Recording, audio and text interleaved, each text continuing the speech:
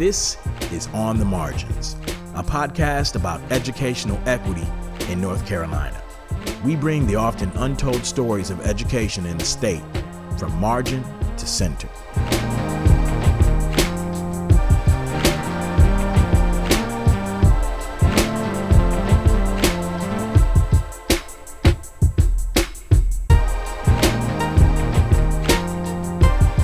Welcome to On the Margins podcast. I'm your host, James E. Ford, and I am delighted to welcome in our very first guest of our very first episode, and that is the one and only Dr. Sharon Contreras, the Superintendent of Guilford County Schools here in North Carolina. Dr. Contreras, welcome to the program. Thank you for having me. Very excited to have you. So I guess we should start by letting everybody know that this is not our first time meeting. Right? It is not. We're not exactly strangers. We have some familiarity. Dr. Contreras, you could say, kind of cut her teeth in education in my home district of Rockford, Illinois. And spent some time there for a while. Then my mother worked for you. And, you know, a lot of, I think, we got to take a little credit, some of your foundational accomplishments that made you who you are took place in Rockford. And so obviously when I found out you got hired, I was elated and very, very happy to have you back in proximity. So yes, much of my foundational work in educational equity is a result of my work in desegregation in Rockford, Illinois. So it is a very special place to me. Which is a whole episode in and of itself. But maybe we'll table that for when I return.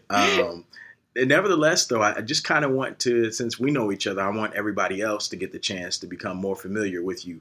So if you don't mind, could you tell us a little bit about your educational journey and how did you get into the field of education? Well, I feel like I've been teaching for more than 40 years, but I'm only 49 years old. But it started actually because I have 6 older brothers and sisters who used me as a pupil. So we were always playing school, and I wanted to be a teacher for a long time. So I would wake the neighbors up on Saturdays and play school with them. And then when I was in 7th grade, I had my first and only teacher of color, Mrs. Doris Hargrove, and she introduced me to Langston Hughes and a novel called Durango Street, and I just wanted to be like her, and I decided to be a teacher. And the next year, another teacher, Mrs. Dufferin, introduced me to Shakespeare, and it was done. After that, I wanted to be an English teacher, and I pursued that relentlessly. So you knew from an early age that you wanted to be a teacher. Absolutely. And you fell in love with learning, some instrumental figures there. But, you know, I always find that I admire people who know early on what they want to do in life. Some folks like myself, it took me a while to figure out who I wanted to be. I'm still trying to figure out who I want to be when I grow up. But you mentioned having siblings, right? And them using you using the neighbors as your pupils. Tell us a little bit more about your background and your upbringing. Tell us about your family, your childhood, the sort of culture that you grew up in. Yeah, so I actually have 9 brothers and sisters. Whoa. I am the 7th of 10 children. My mother is from Aiken, South Carolina, and my father is actually Latino. His parents are from Venezuela and Puerto Rico. They met. My father was studying for the priesthood, but then he met my mama. And like I said, they got 10 children. So he's not a priest. Needless to say, he never became a priest. So they actually had 8 biological children and adopted 2 special needs children. My mother said no child should ever suffer and be without a home. And I always carried that with me. It's part of who I am. Thinking about that I should always try to take care of children.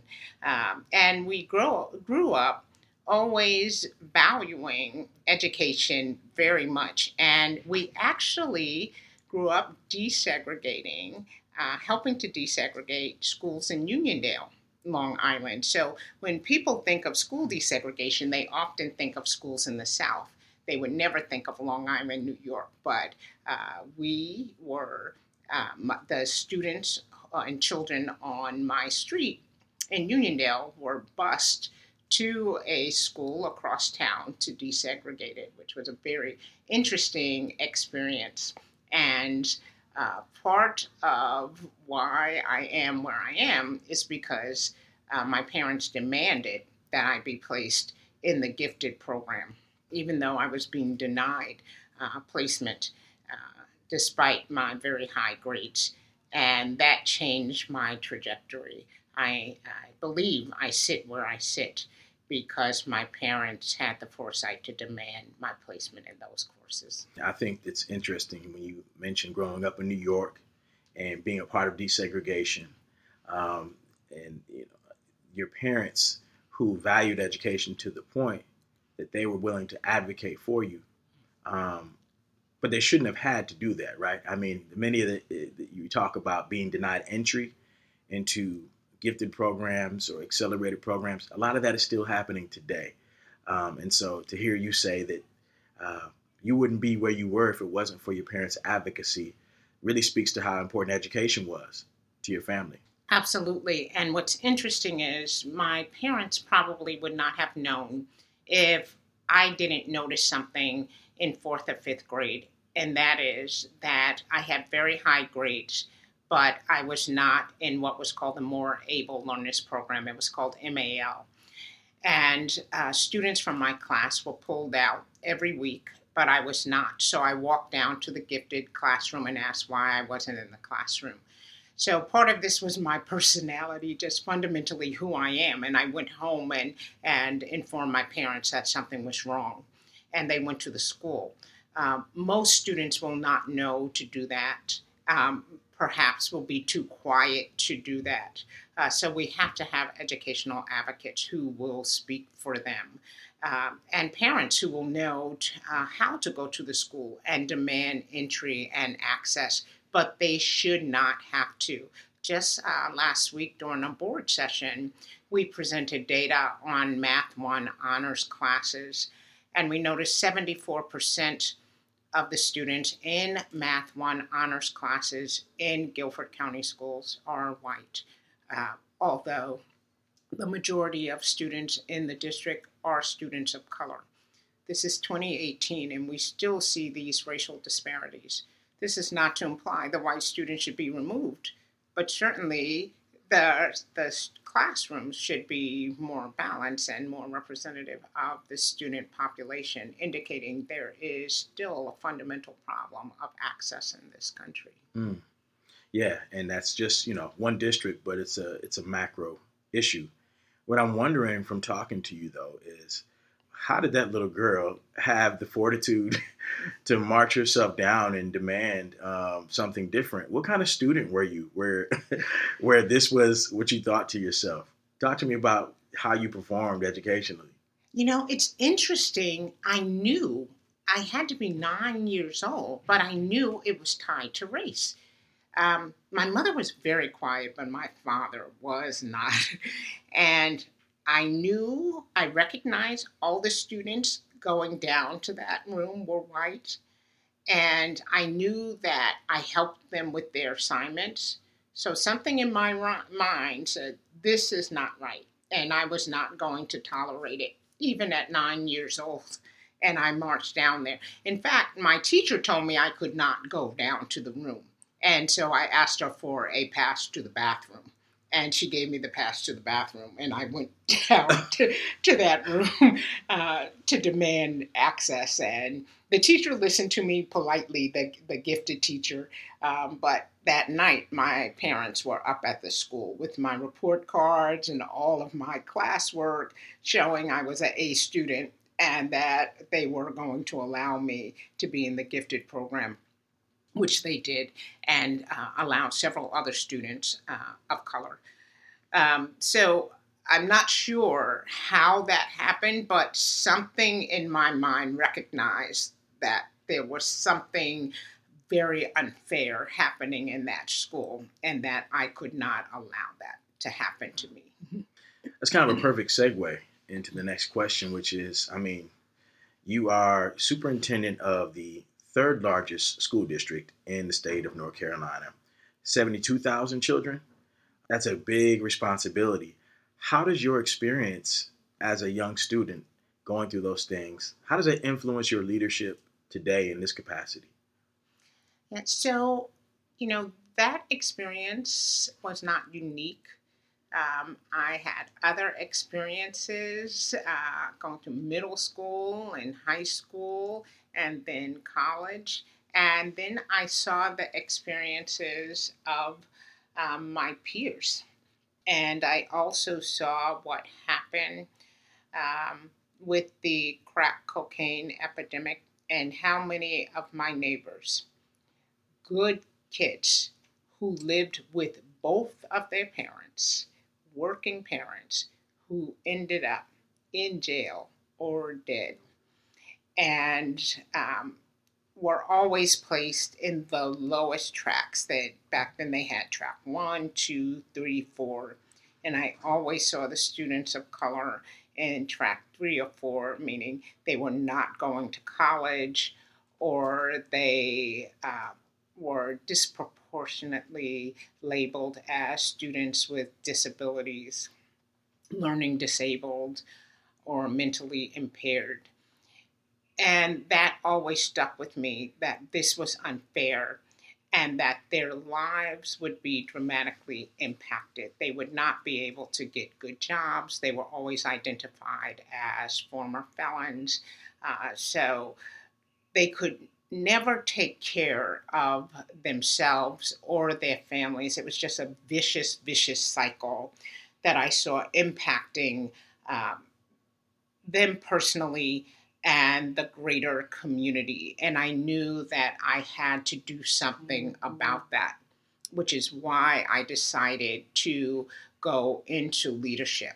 I know that classroom teaching is very impactful, but unless you can impact larger numbers of students and an entire system and start chipping away at the structures, you're not going to impact the community at large.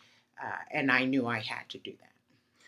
So it seems like even in the 80s and witnessing some of the social and political context, that you were starting to understand that it's larger than education, that it's bigger than merely going to and from school, that it's about systems. Oh, absolutely. And I'm often asked, why do these educational inequities exist? It's not just about what happens in school. It's because of the inequities in housing, and in employment, and certainly in the criminal justice system.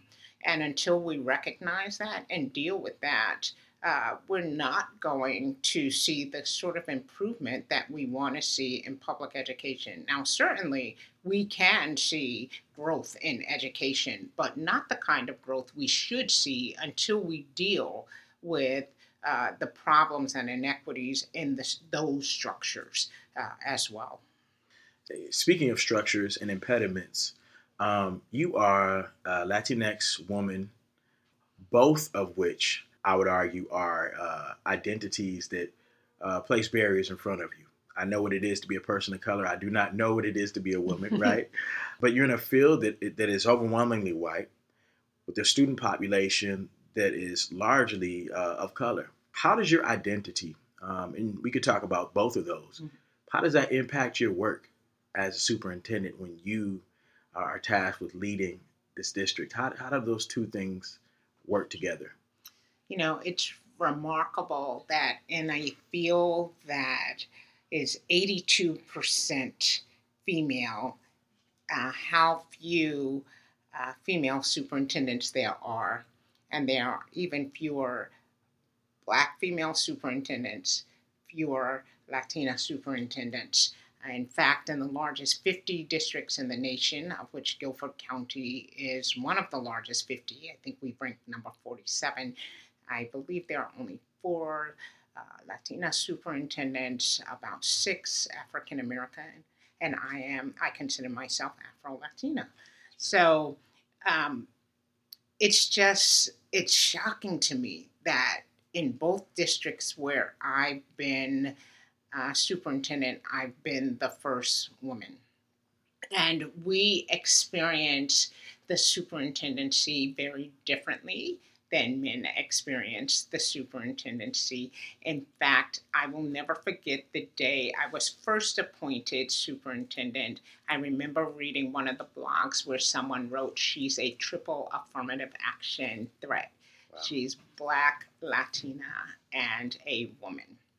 And many people just perceive you as less capable of being a CEO as a woman in 2018. But I don't walk around thinking every day I'm a woman, I'm Black, I'm Latina. I just don't see the world in that way. I go about the work just doing it. But I am also conscious, though, that my identity plays a role in how I am perceived, and that many students look up to me because of my identity and because they never see anybody who looks like me in this role. One day, I was pulling into the parking lot, and a teacher pulls up to the car. I roll the window down, and she's hysterical, crying, and I'm trying to calm her down. And she simply said, I believe I can make it because you sit in that chair.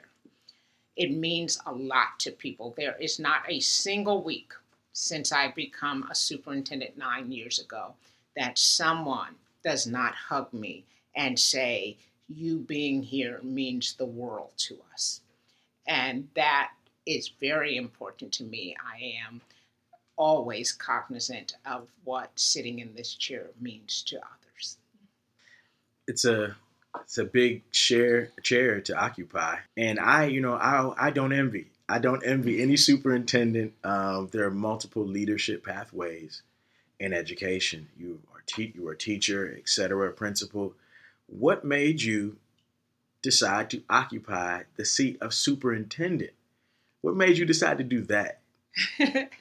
Well, as I said, I think that to really make changes, you have to attack the systems and structures. And you have to do that from the superintendent's chair. You can't do that from the other positions as easily or be as impactful. I think the best way to do that is as a superintendent. And I really, I'm passionate about this work. I'm passionate about children. I'm passionate about education because once you are educated, no one can take that away. They can take your money, you can lose your health, but once you know something, it cannot be unknown. Mm-hmm. It is powerful because you can fully participate in a democratic society once you are an educated person. And that means the world to me, that every single student that goes through this system can one day participate as a full member of this democratic society. See, you're talking my talk. You're talking about higher, transcendent ideas of education. That it's more, it is about workforce development, college and career readiness, if you will. But you're speaking about some much bigger stuff, right? Being well-rounded human beings. And part of me, this is an educational equity podcast. So part of me wants to know, from your vantage point, given that you're Afro-Latina, given that you are a woman, I know you don't walk around wearing those, but what do you think is preventing educational equity from being experienced from all students? And we're not just talking about race, we're talking about income, we're talking about ability, we're talking about all the different lines of differences. As a superintendent, what do you see as the thing that's preventing that from being a reality, which you just described? Yeah, as I said, I think it's the larger inequities in systems and structures in society. Like I said, the housing inequities, the economic inequities. As we know, student performance is tied to the economic status of the parents. So that's a huge barrier for many of our students. If there's not equity in employment, we're going to see that in how students perform and how far students go. If all of the poorest students are placed in the same schools, and those schools tend to be dilapidated with brand new teachers, often teachers who are underperforming, you're not going to see the sort of growth you can see in those students. And we also don't look at those students and ask about their knowledge and experience and culture. We constantly talk about why they are underperforming, not what they bring to the table and why they can excel. We don't see them in that way. That's a bias that we continue to bring to, that educators bring to the work that we have to constantly undo and work against.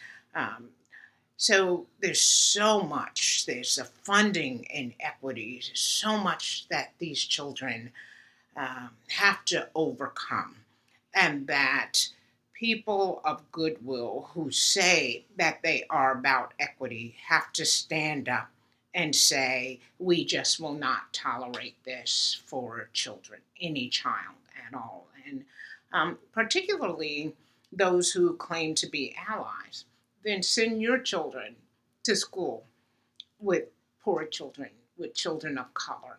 And, when we try to come up with more balanced student assignment plans, don't get out and fight against these plans, yet say you're a liberal or ally. That's really important.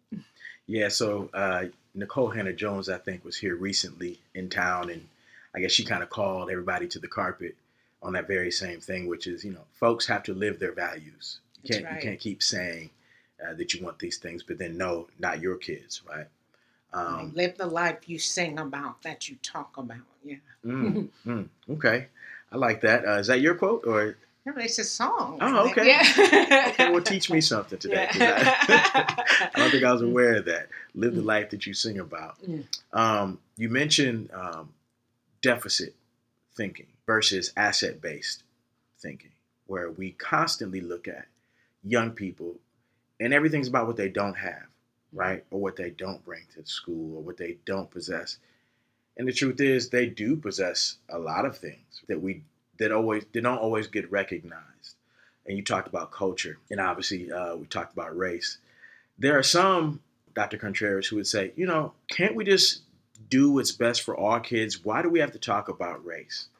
Is it possible to do this work without talking about race and culture, really? I mean, because you know as well as I do that there are some people who say, I just treat all kids the same. I don't look at race. I don't get into that. Teaching's not political. Why does all that matter? So from your vantage point, I think I kind of know what your answer is going to be, but just talk to our listeners a little bit about what you think. Is it possible to do this without talking about race and culture?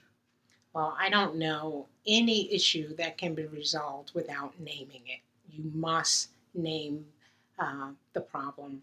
Not that race is a problem, but racism is a problem. And for folks who say, I don't see race, that we have enough data to show that's not true. We have decades of research that speak to expectations of teachers and educators, and how we have lower expectations of poor children, children of color, students with disabilities, English language learners. So we have to be honest about that and start dealing with those lower expectations. And that is true of teachers of color as well, not just white teachers. It goes across the spectrum. And unless we deal with that, we're not going to see radical transformation in schools. In fact, we're not going to see any transformation or improvement in our schools at all until we name the issues, name the problems, and hold that mirror up and deal with it head on. Well, you certainly have been known, I think, at this point, and you're in your third year. No, you've been known to name it and to declare it, call it as you see it.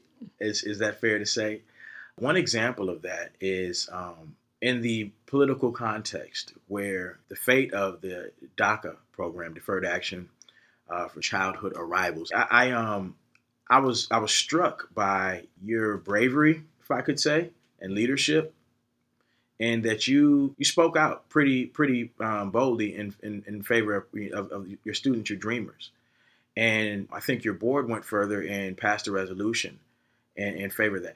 Why did you feel the need in that moment to speak up, given the political atmosphere, given all of the consequence that those statements have? What made you feel compelled to say something about that? I think that, again, it goes to, I can't just say I believe in justice and equity and it's in my living room or in my private cabinet with my staff. I have to live the life that I speak about and live the life I sing about. So for me, it was about standing on principle. And if I say that I am for all children, then I'm for all children. And I believe those children have the right to be in school and that we must stand up for them. And the other driving force is just sheer love. I believe that out of love, if we say we love children, then you support them, you love them unconditionally. And loving them means that when someone comes for them and says we are going to harm them in any way, then you protect them as you would your own children. So much of this was driven by my sheer love of the children in this district. Mm-hmm. And I'm sure children writ large, right? I always like to end on this notion of radical imagination. I'm not certain if you're familiar with it, but there are some writers who have posited that movements that create change they're not born from the circumstances themselves. They're born out of people who decide and determine that they're going to imagine a reality beyond the present one, that they're going to refuse to give over the idea that another way is possible. And if we look back at any movement of progress, that it's been because people have been willing to dream wildly and be radical in their imagination that we've seen change. And so I'll ask, as you dream of another reality, and particularly for education, what does your radical imagination look like? What is the other idyllic possible reality that you would imagine for our kids in the future? Yeah, as I said, it is about their full participation in democracy, that through education, they can look at our government and the actions of government and analyze and say, does this comport with the structure, purpose, and history of our government? They can look at the Supreme Court's opinions and dissent and say, does this make sense? They can fully have a democratic debate because they feel like they can participate fully in our society. And I think I would end with one of my absolute favorite quotes about radical hope from one of my favorite authors, Junot Diaz, who's a Dominican American author. And he encourages us all to keep fighting as people of color, people of goodwill, to not give up as we continue to struggle for equality, equity in this country. And I will always continue fighting for equity in education. And he says we have to keep fighting because otherwise there will be no future. All will be consumed. Those of us whose ancestors were owned and bred like animals know that future all too well because it is in part our past. And we know that by fighting against all odds, we who had nothing, not even our real names, transformed the universe. Our ancestors did this with very little, and we who have much more must do the same. This is the joyous destiny of our people, to bury the ark of the moral universe so deep in justice that it will never be undone. But all the fighting in the world will not help us if we do not also hope. What I'm trying to cultivate is not blind optimism, but radical hope. Radical hope is our best weapon against despair, even when despair seems justifiable. Only radical hope could have imagined people like us into existence, and I believe that it will help us create a better, more loving future for our children. What a beautiful and spine-tingling quote to end with. Dr. Contreras, Superintendent of Guilford County Schools, thank you so much for joining us and for your leadership at this moment in time. It's been wonderful having you. Thank you so much. Good seeing you.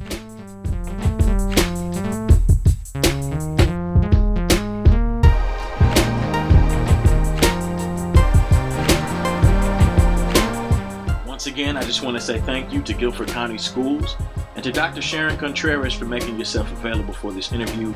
It is very much appreciated. And to you, thank you for tuning in for our very first episode. We hope to continue to bring you more content that explores educational equity in the state of North Carolina. On the Margins podcast is brought to you by Filling the Gap Educational Consultants. The music is produced by my boy Michael Major 7th Chamberlain. Now be sure to tune back in for more content. If you feel so inclined, check out my page, jamese4.net, or you can follow me on Twitter at JEFORDNCTOY. Until the next time, y'all take care.